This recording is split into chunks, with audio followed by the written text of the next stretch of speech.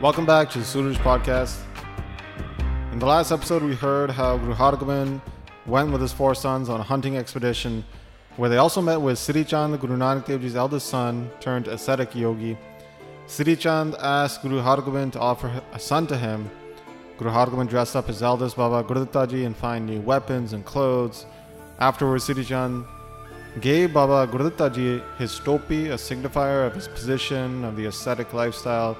In the Udasi tradition, Baba Gurditta Ji is seen to continue on this Udasi lineage, this lineage of asceticism within the broader Sikh tradition after Sri Chand passes away. So after this, Baba Gurditta then goes to establish his new city. The last episode mentioned while on this expedition searching around, he met with an old fakir, or an old Muslim Pir, holy man, named Buddhan Shah. And he met, Buddhan Shah did, with Guru Nanak Dev Ji and was awaiting for the moment that he would meet with the sixth Guru, Guru Hargobind. So chapter 9 ended with Baba Gurditta calling architects, craftsmen from all over to establish this new city, and how Baba Gurditta Ji's wife, Mata Natti, was also expecting. The seventh great emperor would soon be born. Chapter 10 now begins describing how, when it became apparent that Mata Natti was expecting, there was such an expansion of happiness and bliss. The exalted Baba Gurditta thought within his elated mind that I will have a son soon, and for him I'll establish this new city. I will call it Guru Kiratpur, the city of the Guru's praise. So in Baba Gurditta Ji's mind, he placed this desire for his new son. He had such a desire to create this new city. And in great pleasure and comfort, the days passed staying in this new city. They would go mounted up into the nearby forest to hunt. He would take his warriors along with him, and day by day, the expansion of the city became apparent. But O Sikhs and saints, with great love now listen to the stories of Guru Hargobind, who would gather together all his warriors who had such a love for the science of weapons. They would get together and practice shooting, target shooting for archery, as well as reloading constantly while shooting off their matchlock guns. Sometimes they would go into the forest to hunt, taking away the life of many deer they killed. Sikh congregations would stream in to see the Guru, and they would stream in from all four sides. They would receive whatever they desired from the Guru. It was as if the Guru's praise were like beautiful jasmine flowers blossoming. Or it was like the praise of the Guru was spreading across the earth like the soft light of the moon. Everyone, men, women, were speaking of the Guru like the philosopher's stone, who would transform anything into gold. Wherever this praise spread across the four directions, it was like the spreading of jasmine vine or the shrub. The praise of the Guru being that, the great Guru is a great, grand, prolific warrior, a benevolent helper of the meek. Within his heart, the wisdom is great and equally spread out as vast. Wherever, locally or foreign, across the entire world, the Guru would quickly provide support to anybody in need. The peace-giving Guru. And in this world, the countless desires that people hold on to, the Guru keeps to his honor and manifests all of those desires to their Sikhs. And in the afterlife, to all of his sevaks, his servants, he takes away the fear of pain, of death. Out of all the Pirs, the holy men in the world that are known, the Guru is the greatest, the ocean of discernment. All the Siddhis engrossed in their austerities, these yogis, and the Pandits obsessed with their wisdom, and the celibates obsessed with their celibacy. Those adorning all these practices in the hope of traveling the path of the divine, those with countless powers, all of these people, they arrive and hope for the Guru's sanctuary and protection. Those who arrive here in the darbar, in the court of the Guru, they come with their hands clasped. Arriving in the Guru's sanctuary, they obtain the pleasure of both worlds, this world and the next. Those countless people who were blessed by Guru Amar Das Ji, who were given great discernment by Guru Ram Das Ji, and who grasped wisdom by Guru Arjan Dev Ji. Out of all these people who were still alive, they would come to the darbar, the court of Guru Hargobind, obtaining the darshan, divine sight of the Guru. They would connect with the essence of happiness. Many out of the Sikhs would remain with the Guru, living with them. Others would come and go from home every now and then. Guru Hargobind would create Sikhs wherever they would go, and Sikhi spread greatly across all areas. There was Bhai Bello, Bhagtu, and others traveling through domestic and foreign lands. Guru Hargobind was creating more and more faithful Sikhs. This is how the expansion of Sikhi occurred. And in becoming Sikhs, they would totally understand the past and the future. There was the master, Baba Panna. This was Baba Buddha Ji's son. He would remain with the Guru. He would serve the Guru constantly and speak with them and listen to their words. There were many other prominent Masands there. With great bliss, they would bring offerings to the lotus-like feet of the Guru. From all four directions, the Guru's earnings, donations would come into the house. They would stream in, and nobody could calculate how much was coming in. But in the same way, there were countless expenses daily within the Guru's house. And this was all handled by these Masands. They would buy very expensive war horses. They would distribute great amounts of food for everybody through the deg, the langar. Everybody would come and eat from there. In the world, the two essential practices which ensure victory, deg and teg. So deg, the communal kitchen, serving, distributing supplies, food, and teg, the sword, the armory, the protection, the strength. Both are vastly apparent within the Guru's house. Upon seeing this, the entire world is in awe and shock. One day, Guru Hargobind mounted up to hunt. Thousands of warriors were there with him as well. There was Bidhi Chand, Jetha, the master Panna, Sadhu, Pandey Khan, as well as many others. They went alongside Guru Hargobind, mounted up on their agile horses. They were jumping and prancing around. It was the early morning now when they were roaming around. They hunted in this manner before it would get too hot, and they were killing rabbits, wild boar, all along the way to the village of Vadali. When it was getting too hot now, they dismounted and they ate countless types of food. They arrived there at the birthplace of Guru Hargobind. So this is Vadali, which by seeing one accrues great merit. They all went to receive that spot's darshan, divine sight. They all bowed down there with great love. Panna, Sadhu, and others were there when there was a great congestion because of so many people were coming from the village to see the Guru. So everybody from the Guru's camp, they saw this spot and they were happy, and Guru Hargobind then said to them, I was born here. This is where I played when I was little. I used to roll around and crawl here in this courtyard.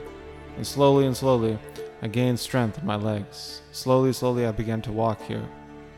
Panna heard this and clasped his hands, replying, Oh, Guru Hargobind, just like how Krishna used to roam in the forests of Braj, in the same way, you gloriously roamed around in this area. People obtaining the sight had all their vicious sins destroyed. So they stayed here for some time, taking a rest, a siesta. And when there was about 4.5 hours left before sunset, they woke up from their nap. Guru Hargobind went to a well to bathe. They got there and they drank a cannabis drink before bathing. In the great heat, they bathed there using great amounts of water, such pure, cooling water, and great delight. They poured water over themselves.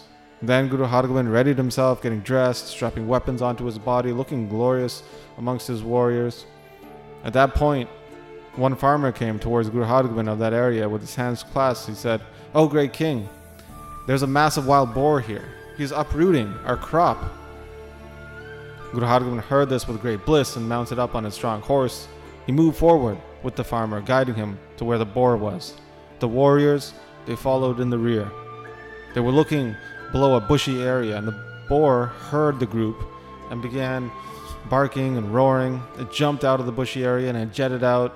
It ran as fast as it could. Guru Hargobind, and looking like a god of heaven, Indra, went after it. Like how the moon is captured by Rahu, an eclipse. In the same way, the boar quickly covered ground, and in hoping that it wouldn't get away, to capture it, at that point, Guru Hargobind yelled out to Pandey Khan, Don't let it get away. At that point, Guru Hargobind slowed his horse down. Meanwhile, Pandey Khan, the great warrior, sped up his horse, running after it from behind for some distance. And when he got close, the boar, it stopped. Pandey Khan got his spear ready. The boar turned around with great ferocity and charged at him, grunting. Along the way, it charged at Pandey Khan, who tried to do a strike, but the spear, it missed. The boar took a swipe at the horse of Pandey Khan and it greatly injured it. The horse, it just couldn't handle it. It quickly fell to the ground. It was in a difficult position. The horse was now freaking out because the boar was just right in front of it. Painda Khan too fell and he couldn't get a hold of himself. He couldn't get up. Guru Hargobind, he saw all of this and he quickly sped up his horse, getting there while pulling out his kharag, his very massive sword, attracting the boar's attention. And great anger spread now across the Guru's face. The entire army was at some distance now, watching it all. Now there was no one but the Guru and that boar close. When the distance was closed, they got extremely close. Guru Hargobind turned his horse quickly to the side. He transferred all of his weight to one stirrup on that right side, and he struck down with his vicious kharag sword, which hit the back of the boar, and it cut it into 2 pieces. Who could handle such a powerful strike from that vicious sword? Nan Sadhu quickly came and saw this massive boar. From the face of this boar, some fiery essence flew out of it. Only Guru Hargobind and Panna saw this. That fiery essence then bowed down to the lotus-like feet of Guru Hargobind. Then it desired to leave in great happiness, but at that point, the master, Panna, he asked a question. He said, "Who are you? Tell me everything." Listening to this, that fiery essence told its whole story, the reason why it obtained a life in the body of a boar. It said, "I was a great Sikh of the exalted Guru Arjan Dev Ji. When Mata Ganga Ji went to go see Baba Buddha Ji, I was there, and I was sent to tell Baba Buddha Ji ahead of time that they were coming. Baba Buddha Ji saw all these carriages coming from a ways away, and he said, 'Why is there such a commotion, a fleeing from the Guru's house?' I heard this and I got extremely angry at Baba Buddha Ji to say this about the mother of the Guru. I heard this and I got extremely angry seeing Baba Buddha Ji say this while sitting down. I thought of this as inappropriate, disrespectful to Mata Ganga Ji, and I raised my head saying, 'Oh farmer, you have remained an idiot. Understand this properly to be the Guru's house and speak accordingly. Your habits, well, they come from your caste of being a Jat, a farmer, and they surely have not been erased. You do not know how to speak properly with respect.' And in seeing my anger, Baba Buddha Ji heard this and he just cursed me. He said, 'Oh, go take the body of a lowly pig.' I heard this curse and I immediately regretted my actions in my head, knowing that the words of Baba Buddha Ji come true. I became humbled and I asked him, 'Well, when will this curse end?' Hearing my humble plea, he had compassion on me and he told me when this curse will end. The exalted Guru Arjan Dev Ji's son, the massive one, the one adorned with weapons, when they go hunting, they will kill you. And then you will leave this body of a boar and you will be liberated. Since that time I have lived as a boar, roaming around this area of Verdali, and now the true Guru has come to liberate me, playing in this hunt and killing me.'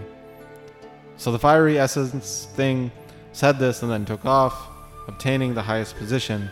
Panna and Sadhu heard this and were in shock. And there at that place they made a resting spot, Dam Dama Sahib, a place to catch one's breath, one's dam.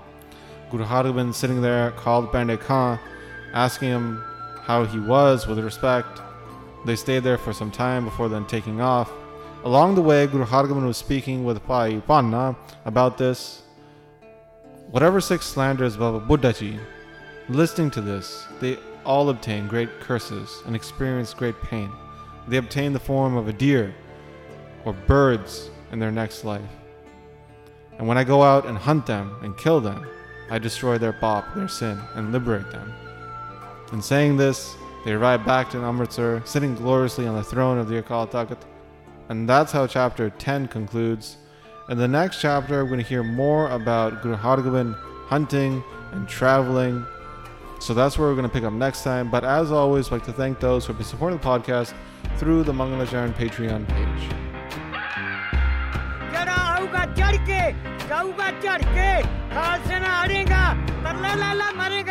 शरण परेगा ते तरेगा गज गज करेगा वे